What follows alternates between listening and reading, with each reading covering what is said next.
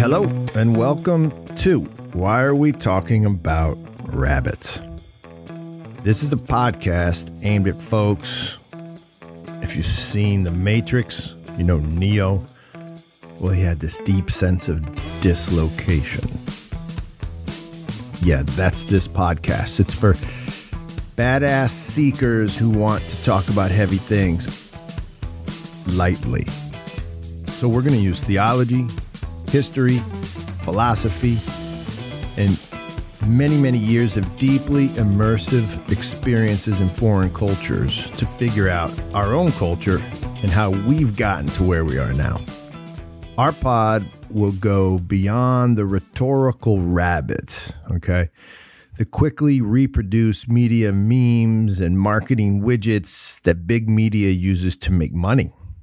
Instead, we're going to examine contemporary cultural phenomena, looking for the small and the big truths embedded therein. It's in there. So join me, John Heers, and our team of First Things field workers as we wonder sort of aloud out here in the interweb. Why are we talking about rabbits? This is episode 1. This is about race.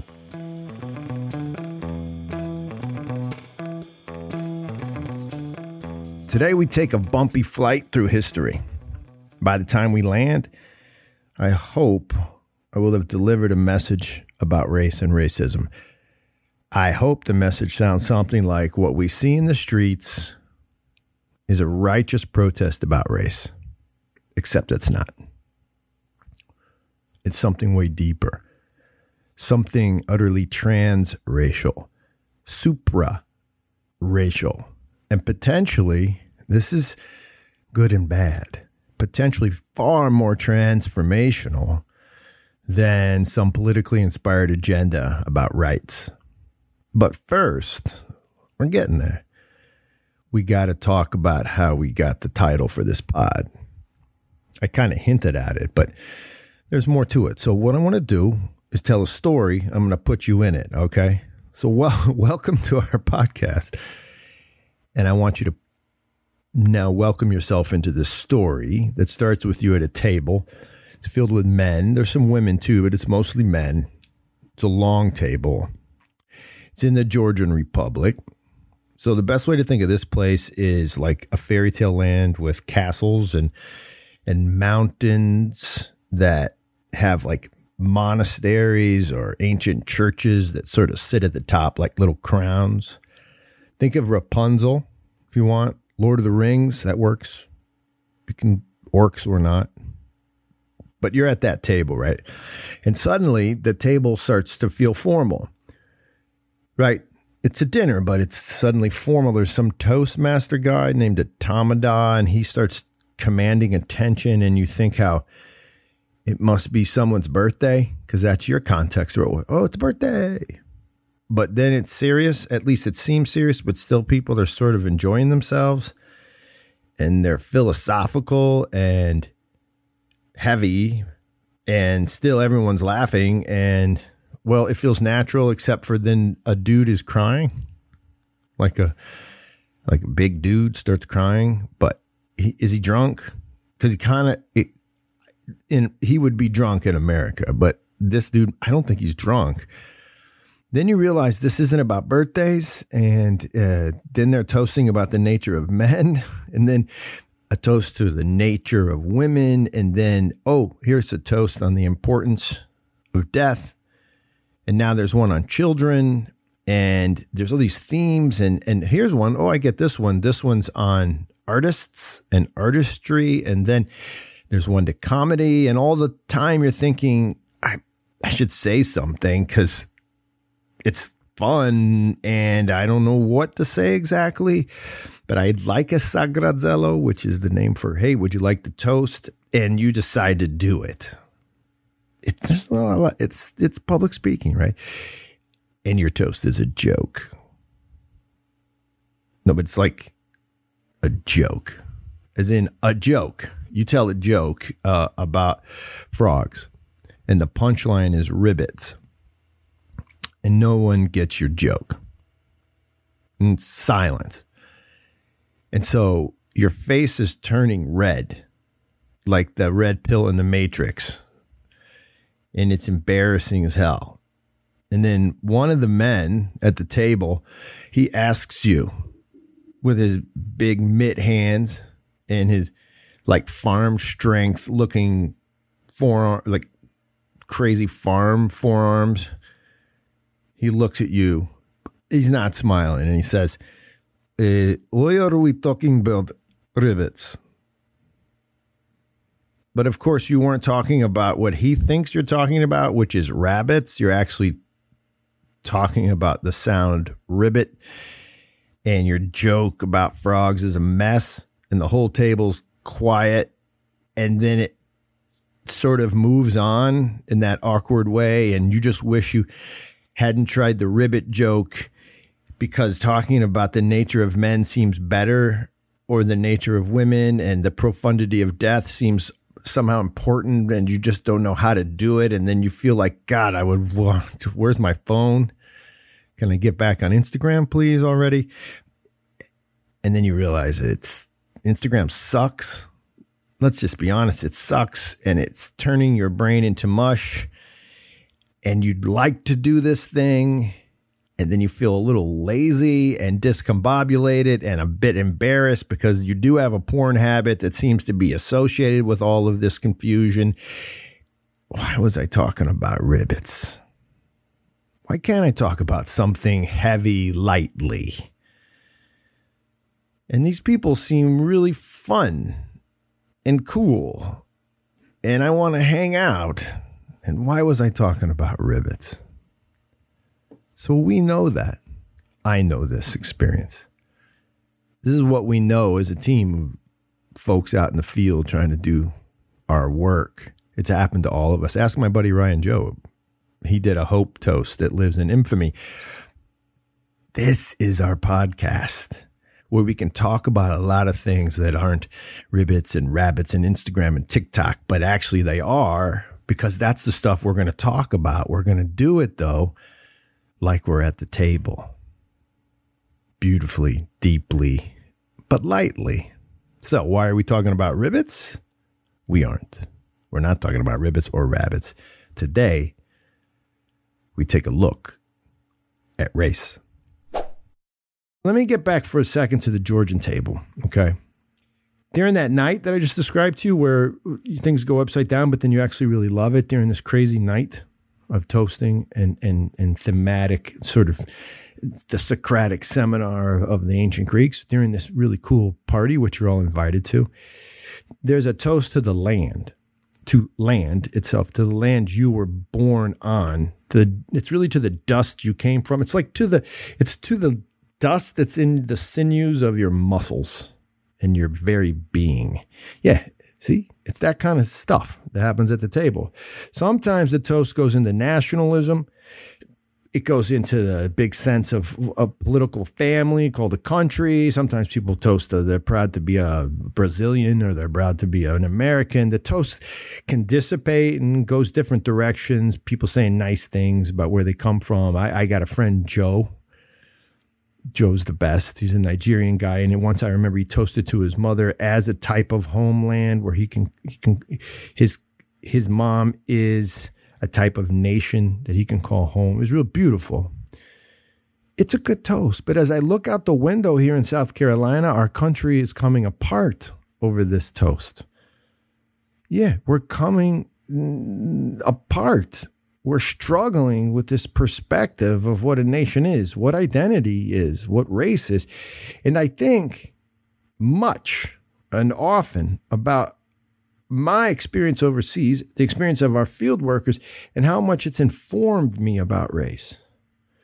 And so what I want to do is use this perspective to clarify for myself through these words, much like Jordan Peterson talks about, he doesn't know what he's going to say, he's going. I don't know if I can keep up with that guy, but the point is we're going to clarify in my own mind, but of course at the same time share with you what race is and how it has us tied in knots. It's not a joke. Maybe it should be, okay? Maybe it should be. So race isn't real. genetically. Yeah, in concrete, material, scientific ways. It doesn't exist. In our history as humans, race hasn't even been the dominant category of division, okay? Human beings have been divided by way more than this. The distinguishing cultural categories in human history are language, lineage, and deity. Language, lineage, and deity. Language and lineage kind of go together. The language of your father is yours, so hence you're related, right? The term religion itself, it denotes a binding together, unity. The Latin lig in the word religion is the same lig in the word ligament.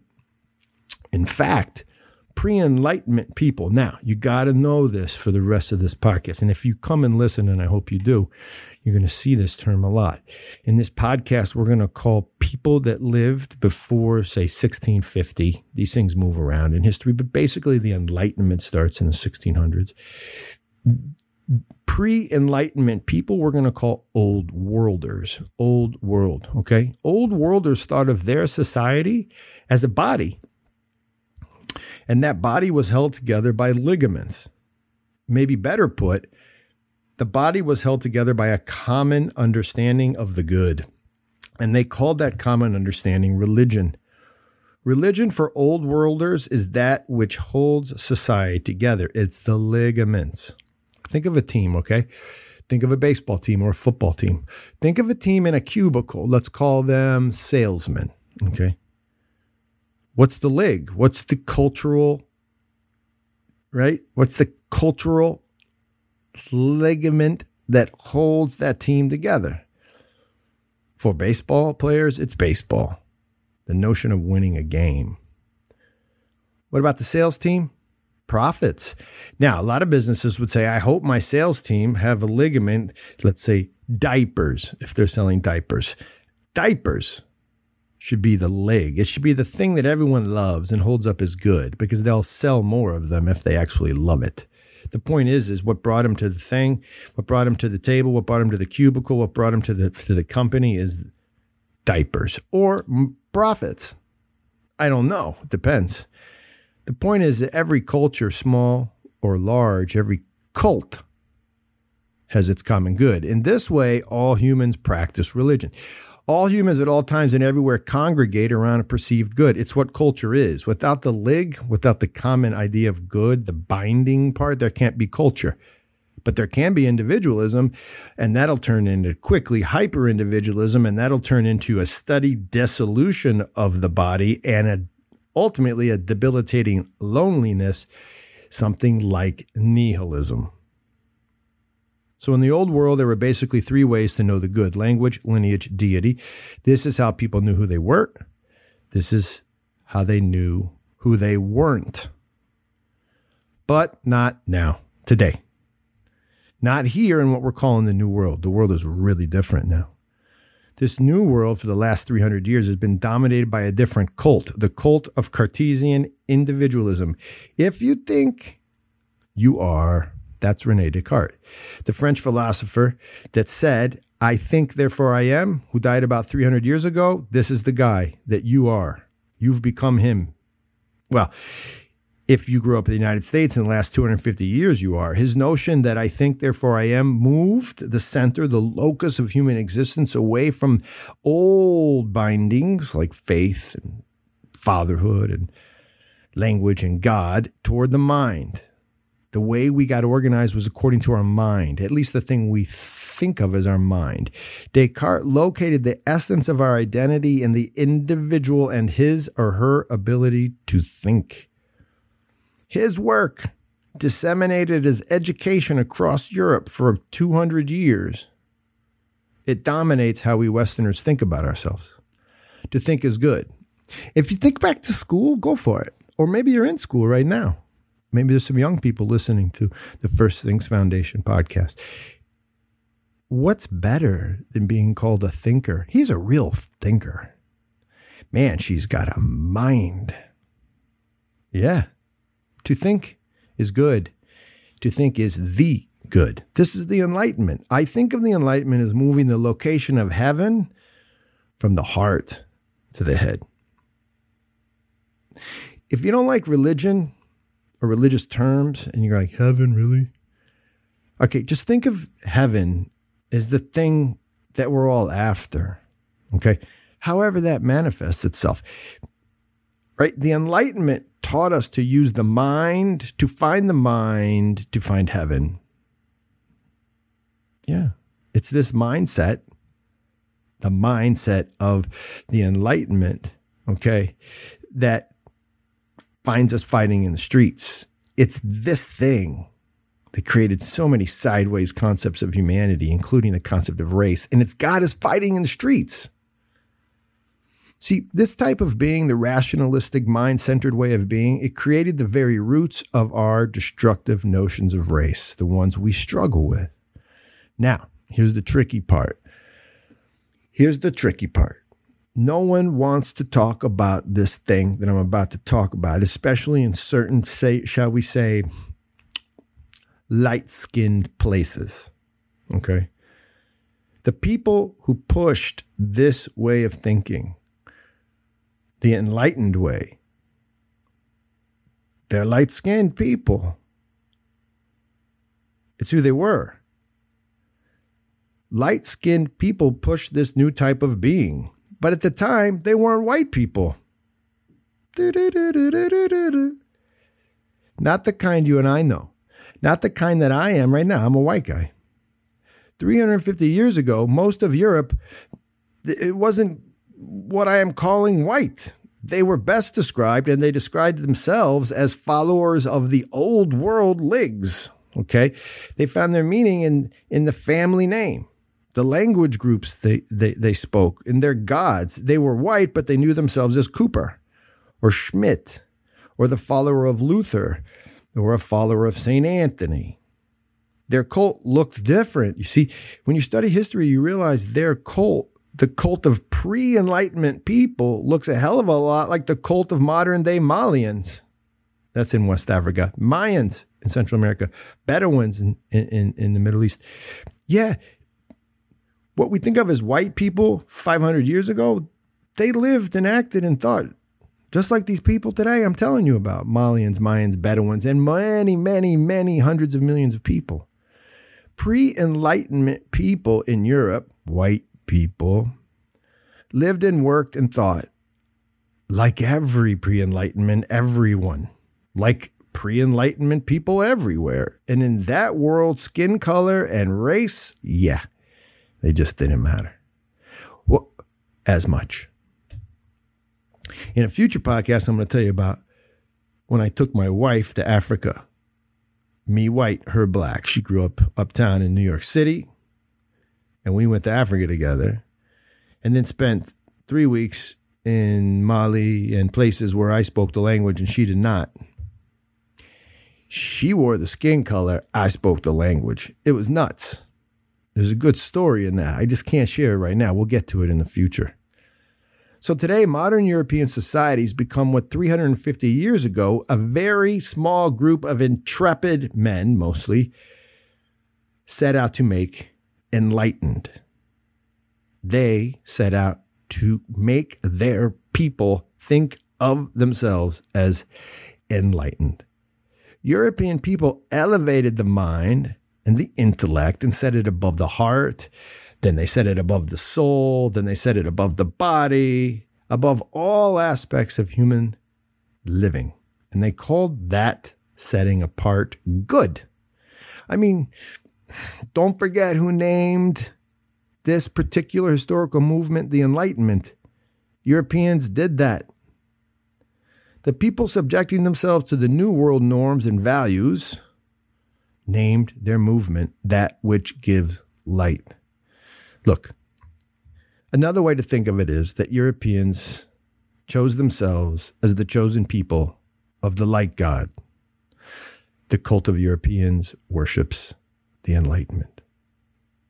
That's how this thing looks in history. It does. And that's okay, because that's how humans work. We all join the cult. It's in our nature to search for the good, not very much unlike a running river moves toward the ocean. Yeah. So, What's a profile of one of these light cult leaders? Right? The Enlightenment cult leaders. Who were these cats from the 17th and 18th centuries? Well, first, they all loved math. Okay? They always talk about God and math as kind of being the same thing. The language of God is math. Descartes himself said mathematics is a more powerful instrument of knowledge than any other that has ever been given to human agency. Most powerful instrument of knowledge, math. Hume, David Hume, an empiricist, really the empiricist, that means one who believes and loves experience, he argued against ideas being in our hearts. You know how you say, like, that's really in my heart. No, he's like rejecting the innate, things innate in human beings. He believed all human knowledge derives solely from experience. His ideas are the basis for modern scientific thought. If you can smell it, if you can touch it, if you can taste it, if you can hear it, if you can see it, you can measure it. And it's real. If you can't, it's going to get a little iffy. It may not even exist if you can't do these things. The new philosophies got people out of whack. Okay? The new Enlightenment cult upended European society. People wrote about this. John Donne, one of the famous poets of the early Enlightenment, he wrote this poem called The Anatomy of the World. It starts, "The new philosophy puts all in doubt. The element of fire, that's put out. The sun is lost. The earth is lost. And no man's wit can well direct him where to look for it." Right? You can't find these things anymore. Life is upside down. The Enlightenment, its cult leaders, they're going to create, and they plan to create, a mechanistic model, right, for all things that exist.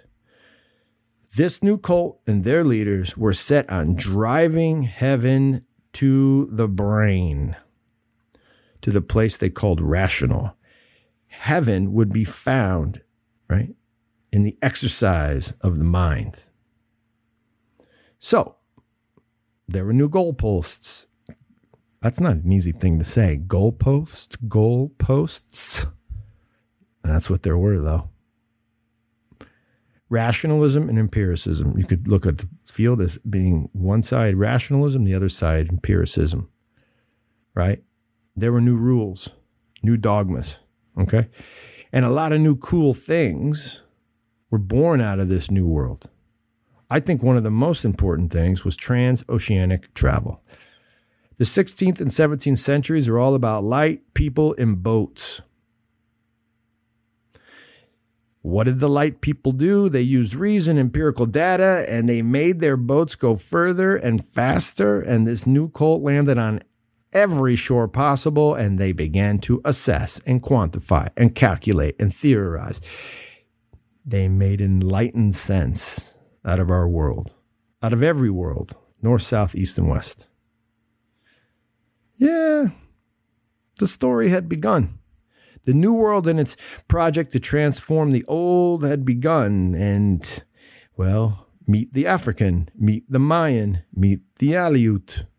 Yeah, these people are all being introduced, right? Their legs are all being challenged.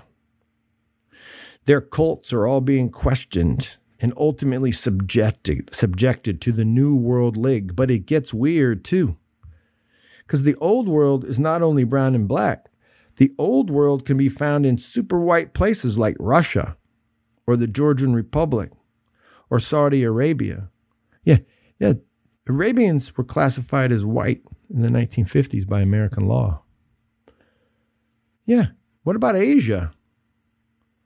Is that old world? Yeah, it's old world. By the time folks started coming to Asia, at least these light people, right? They're meeting the ancient religions of Taoism and Confucianism, very important concepts around which many Asians organized their culture. See, as the New World people got off their boats, they weren't spreading a race. They were selling a way of thinking. They were imprinting a way of being. They were creating a new cult. And they were white. Yeah.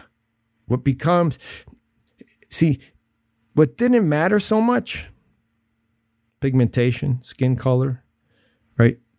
Ethnic phenotypes, yeah, they become a type of hiccup in history, like a historical hiccup, but it's massively important. You see, in these centuries, the 17th, 18th centuries, we see the first attempts at race science, language science, linguistics, and God science, theology. That had always existed. Don't believe people, those guys, they didn't have science. They had science. They didn't have this science. Science always existed, but now for the first time in human history, people are trying to figure out what made races different. But why hadn't this science been around earlier, this new thing? Why did the light people come up with it? Because their cult demands it. You see, their cult organizes itself around knowing, using the mind to know. All things, they believe, can be properly understood when quantified and studied. And now that includes pigmentation and skull size. We're not going to take the old world ligs, the old world cults at face value. We're going to redo this thing. We're going to restudy it. But see, it's not like the people before hadn't noticed the rainbow of humanity, the many hues of mankind. The old world wasn't, they had eyes. They'd figured this stuff out. They knew all about black and white, but they didn't organize their humanity that way. Now, don't get me wrong, okay? Old worlders were tough on each other. I mean, take a look at the Romans in the Roman Empire. They loved them some slavery, okay? By some counts, slaves made up 40% of the total Italian population at the time of Christ.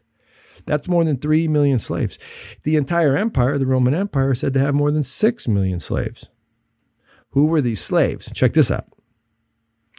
Who did the slave-holding white Romans have as slaves? Whiteys from Gaul, pale hombres from Hispania, black people from North Africa, brown people from Syria, ruddy Germanic folks, red and pasty Brits, olive-skinned Greeks. Yeah, these were their slaves. All of them enslaved, none of them liking it. It wasn't like it was cool, slavery, all right. Romans were slave lovers. They practiced slavery with the best of them. But those white people were race deniers. New Worlders, post-Enlightenment, no. They were race concept builders. Their cult demanded that they categorize people in a new way. A way all their own, a way that Descartes and Hume and John Locke would be proud of. The mysteries of the world, old and new, had to be subjected to a new paradigm. And so the studies began. Man, are they stupid. Race theory, race studies. Just go Google, okay, the cats I'm about to tell you about. Here's the thing. It's so stupid. You can't believe it's real. But here's the thing. People thought it was stupid at the time.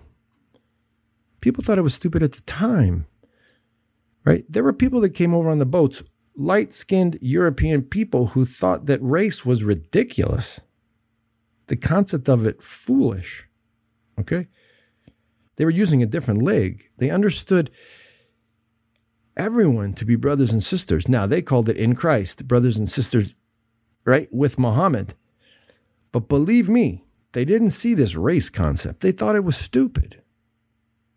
Eugenics only finds its perfect expression in Hitler, but it had been around for 300 years. As soon as these cats started studying race, they created eugenics. Immanuel Kant, one of the greatest thinkers in Western history, humanity exists in its greatest perfection in the white race.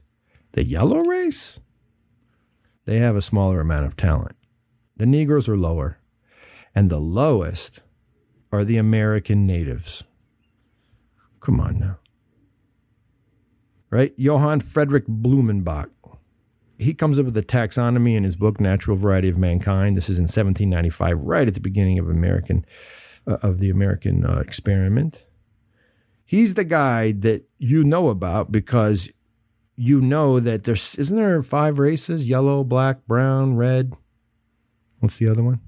Yellow, black, brown, red, white. He started that. But it got topped off in the 1920s. A guy named Lothrop Stoddard, a Ku Klux Klansman, who just makes it simple. White, black, yellow, brown, red. Okay? He puts it simply for folks looking for simple answers about race. The head is now leading the heart entirely. The head, right? The rational mind. Math is now superseding linguistics. Science and empiricism has overcome theology. The march toward modernity was a march away from the heart, and it was being led by the light people.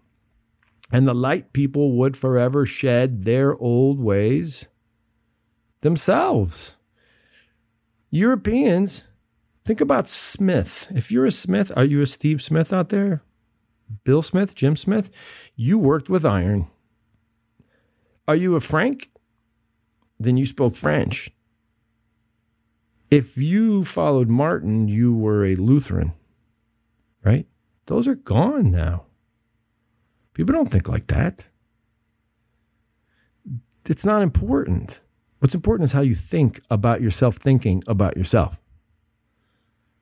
So we can't get loose with this race thing. It's become real. At the beginning, I said it's not real. It's become real, like a boogeyman.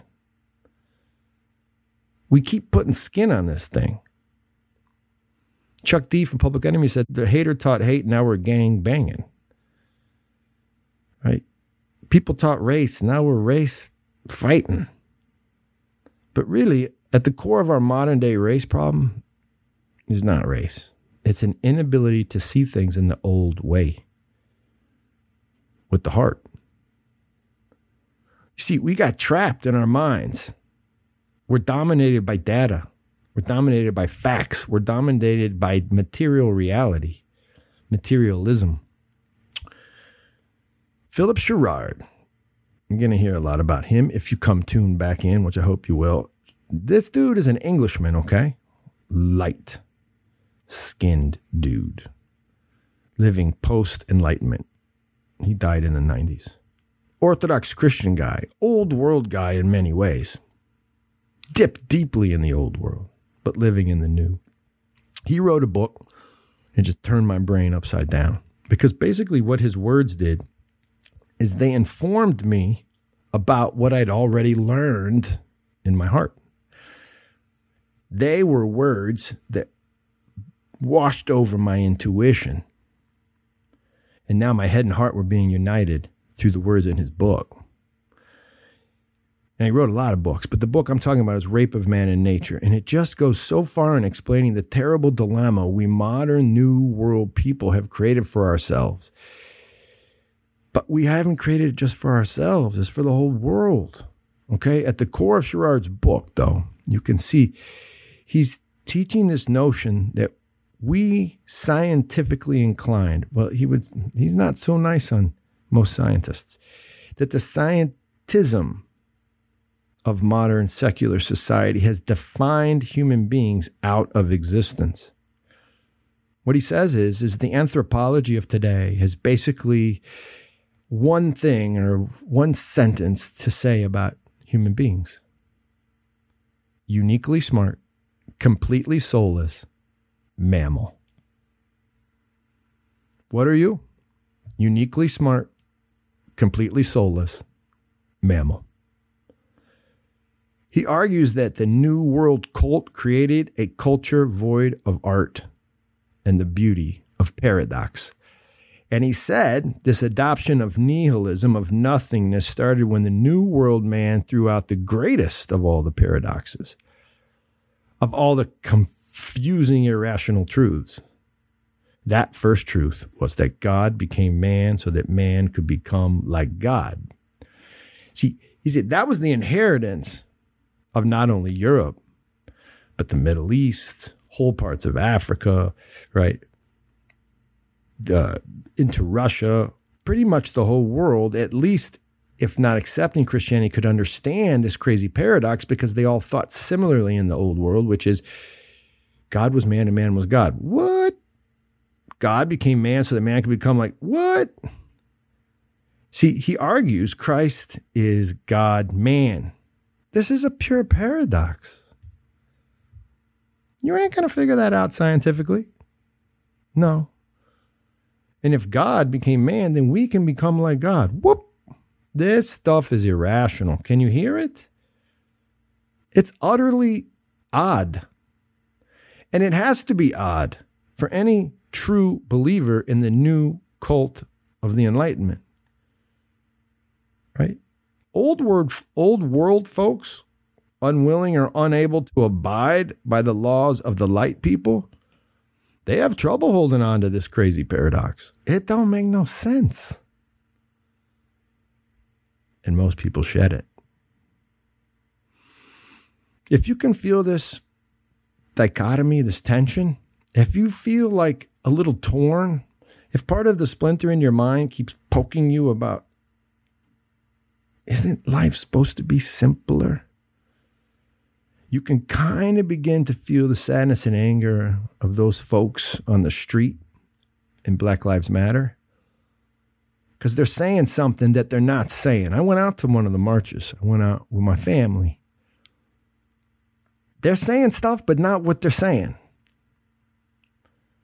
What they're saying is, I can't breathe, right? They want reforms of all types. But if you really listen carefully, it's modern man writ large. None of those folks know about old world ways of thinking with their heart. They're not dipped in the education, right, about the ancient world.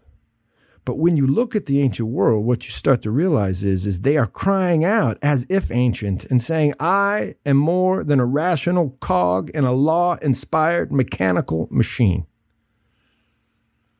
I am more than a rational cog in a law-inspired mechanical machine.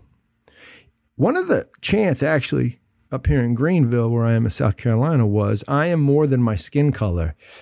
I kept hearing this, I am more than what I do, right or wrong. I am more than what I do. I am more than what you see in me. I am deeper and more profound than how my mind works. I kept seeing a mass of people marching for something like a return to their humanity. Take out the politics, man, because the agenda is confusing and weak on many levels. People in the streets right now are crying out to be understood as more than a rational cog in a law-inspired mechanical machine.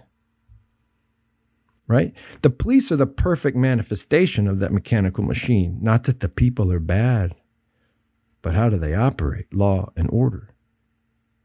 Bam, coming down on you. There's nothing wrong with that because order allows for creativity. But the point is, too much order, too much intellect, too much reason drives people away from their true humanity, which is a perfect union of God and man, soul and mind. Right? Sherrard calls the heart the nous.